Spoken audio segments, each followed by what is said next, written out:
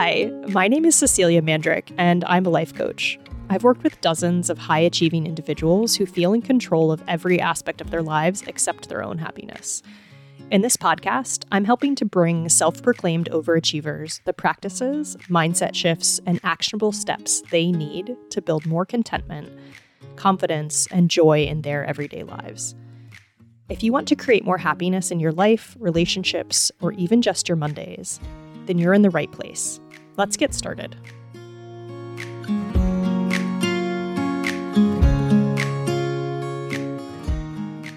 Hi everyone, welcome to episode 4. Today we're going to dive into your self-concept and how it relates to your happiness and satisfaction in life. Ready? Let's get started with the Oxford Given Google-delivered definition. Self-concept is an idea of the self constructed from the beliefs one holds about oneself and the responses of others. So let's break that down just a little bit. The beliefs you hold about yourself. First, as a reminder, beliefs are just thoughts that we repeat over and over again until they feel like the indisputable news, like the truths about us and the universe. Secondly, the beliefs you hold about yourself are based on stories you've heard from others. So these can come from caregivers, from parents, from teachers, people of influence, usually during your childhood and young adult life. So those are the sort of pivotal parts of your life when these stories are formed. Plus the stories you've absorbed about people and people like you from society. So no matter how you were raised, like what body you were raised in, society tells us certain things, right? The color of your skin, society tells us things about people like you that we then absorb and they become part of our self-concept. The second part of this definition is that you construct this view of yourself based on the responses of others to you. So those are all filtered through the same beliefs that I just mentioned, so we got a little bit circular there. Here's the important thing about self-concept, I think. It influences much of what you think, how you feel moment to moment, your truths about the world, what actions you take, and the results you create in your life. Said another way, so your self-concept helps to create the life that you have right now in many ways. Those beliefs that you have create this life. So it's kind of important. Like your self-concept plays a pretty big role in the grand scheme of your life and your experience of life. Self-concept is bigger than self-esteem, which is sort of what you perceive your value and worth to be, your attitude towards yourself. So self-esteem plays into self-concept, but it's not self-concept. Self-image is how you see yourself, but not necessarily how you really see yourself, if that makes sense, from a self-concept perspective. So you might have an image of yourself that you're trying to portray, but it might not actually be the beliefs that you have about yourself. Those are kind of the underlying things. So the self-image might be what you present, but it's not how you truly believe yourself to be. Self-concept incorporates value, your image, your feelings about yourself. It's maybe important to think of it as something that's cognitive and emotional. So it's not an entirely logical thing. And I know that if you're a high achiever or you've had success in academic or corporate worlds, kind of in the more traditional sense, oftentimes we go back to these logical definitions, but so little in our life is actually logical. So your self-concept, there is a cognitive component. There's this big story and belief system that you're telling yourself, and it's also really emotional. So those feelings play a big part of it.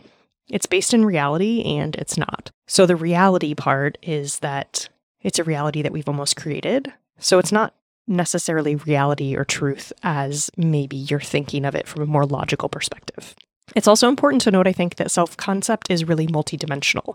So it includes beliefs about yourself in many different areas of your life, and these can change and vary, right? So you can think of yourself in a work perspective as being really successful and very accomplished and have a really positive self-concept there. But then maybe in your relationship with other human beings, you don't have a positive concept. Maybe you think people don't like you, or that you're not a good friend, or that there's something weird with you, and that's why you don't have a romantic partner. So there's a multidimensional aspect of self-concept that really does encompass almost everything we see and believe about ourselves. A really simple way to understand your self-concept is to ask and then answer, because it's always important to answer the question, who am I? So if you have time, you want to free write or journal or maybe even ponder about that while walking. Get all of your thoughts and beliefs about yourself out there. So who am I? In maybe different areas of your life, you could break it down in a few different things, like maybe relationships and money, time, work, career, school. Who am I? What do I believe about myself? Okay, so now we have an idea, or at least we're on a similar page about what self-concept is. Why is it important? Why is it important to how we feel on a day-to-day basis? And how does it contribute to our happiness?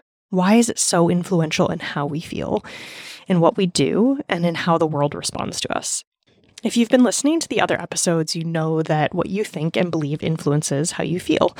In fact, how you feel, it leads directly back to what you think. So you have a thought, something happens in the world, or someone says something, there's a circumstance, you have a thought about it, and that creates how you feel. That's where all these beliefs play into. So what you say about yourself creates how you feel about yourself. What you're feeling dictates the actions that you take. I think we should go into an example because I think it might be easier to understand. So let's take a typical high achiever. Their self-concept might be considered pretty good. They might view themselves as successful, intelligent, and accomplished. They may also believe that they're flawed because they can't find a partner, that no one listens to them because of a few instances when they were a child, and that they're an imposter because they do things at the last minute and never really studied, so they probably don't deserve what they have. They might also believe that they're not lucky and think that their life might fall apart at any moment when someone figures out that they're not who they say they are. Maybe you don't have all of those more negative beliefs, but perhaps there's one or two lurking in your self-concept.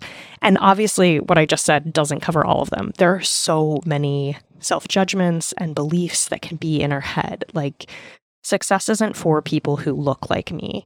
There's no way that someone would trust a person with my background, those kinds of things. So those beliefs that are in there, even if we seem to be high-achieving, successful people on the outside. So there's sort of this thing like, I'm mostly great, but there's a major skeleton in my closet. So remember when I mentioned that your self-concept is multidimensional? Here's where that comes out as well. So you may think you're amazing in one area, like I mentioned before. So maybe you're a surgeon and you feel totally in your element in that space. But when you get home and you're a parent, you feel like a failure. You feel like there's no way you should be trusted to parent or be a spouse or interact with other humans in general. You may feel really successful at work, but not have the romantic life you feel you want. And you feel like that's because you have a fundamental flaw as a person. So we can hold these sort of contrasting beliefs in our self-concept where we maybe look successful and even feel successful in certain areas on the outside, but then on the inside, there are these places where we really feel like we're a failure or we're a fraud. It's those insidious thoughts that have the bigger impact on how you feel day to day. So it's the positive self-concept that you have, those positive things that you say, like, I'm totally rocking it at work, but it's also the negative things too. It's also the judgment and self-criticism. Those play a really big role in how we feel. And often, because of how our brains are wired, those become more predominant. Those have a bigger influence than the positive things that we say to ourselves, but maybe also to each other. Okay, so those stories that you have, all of them, they're not true. They are not the news. And I know that it feels like they're so true. I know that you've said them to yourself so many times, or maybe someone has repeated them to you so many times that they feel true, but they're not true. I know this whether we've met and worked closely together or if we've never been in contact before. So our brain is meant to help us survive, and it latches onto these stories that we have. And even though they seem maladaptive right now to you, they've helped you in the past. The belief that you must be perfect or you'll be rejected or unloved got you through something when you were younger. It helped you to be who you are today. Even if it seems like you're judging yourself and it seems like a silly thought to be carrying forward. No matter how much of a declutterer you are, most of us aren't practiced at decluttering our minds. So we take these thoughts or comments on, again, most of them from childhood or early adulthood, that were offered to us or we inferred as we were growing up, and we make them true about ourselves, for ourselves. They become who we are. They become our self-concept, which again is who you are, how you feel, and how you act in the world. And all of those influence what you get in the world. So again, these stories aren't true. They're just things that we've adopted and we take on as true about ourselves.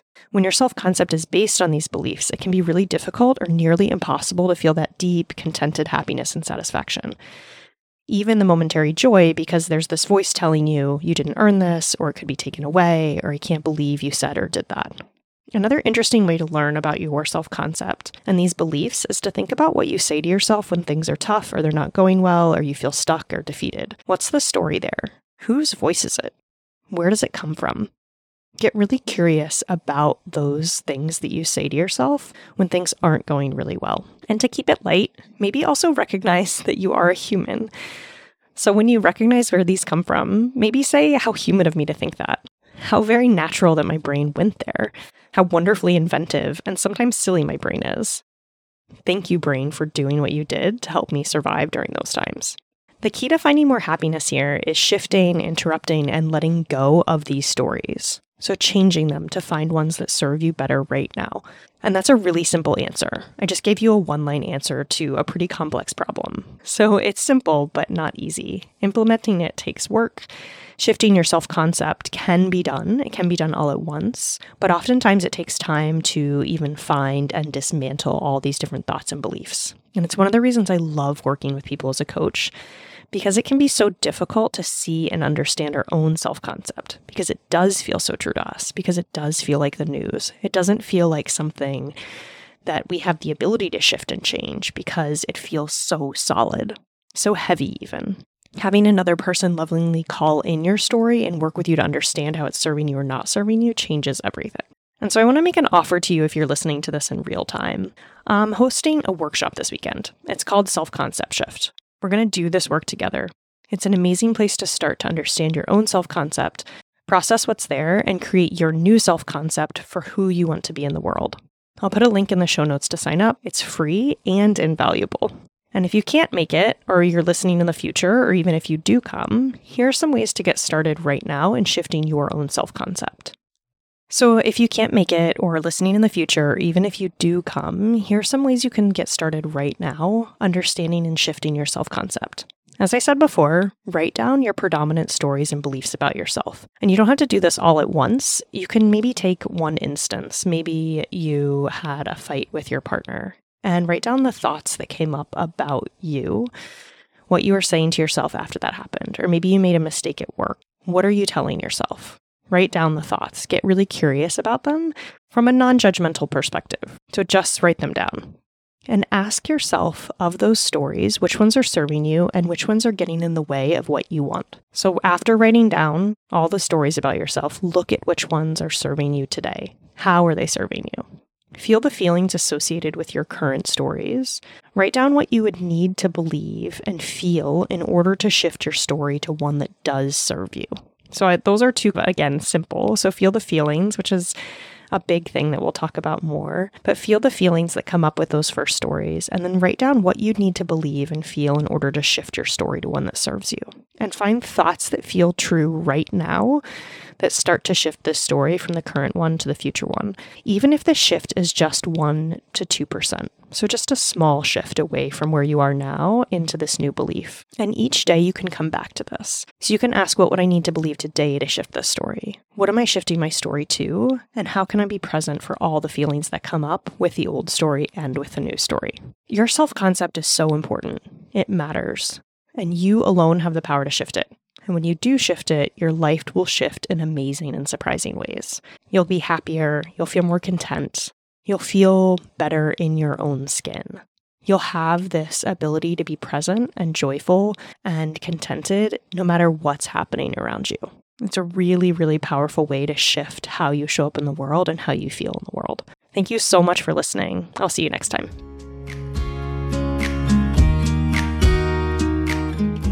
Thank you so much for joining me today.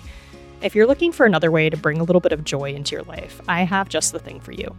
My Feel Your Feelings mini course is designed to help you develop emotional literacy and increase your emotional resilience. It's totally free and available for you by going to Cecelia, that's CECELIA, B, Mandryk, MANDRYK.com/free training. I just know you're going to love it. We'll see you back here next week on Happiness Created. See you then. Here's a quick reminder to follow this podcast so you can get your weekly dose of happy delivered right to the top of your favorite podcast app. All you need to do is open the Apple Podcast or Spotify app on your phone, search for Happiness Created, click on the show, and hit the little plus sign or follow button in the upper right corner. I'll meet you back here next week.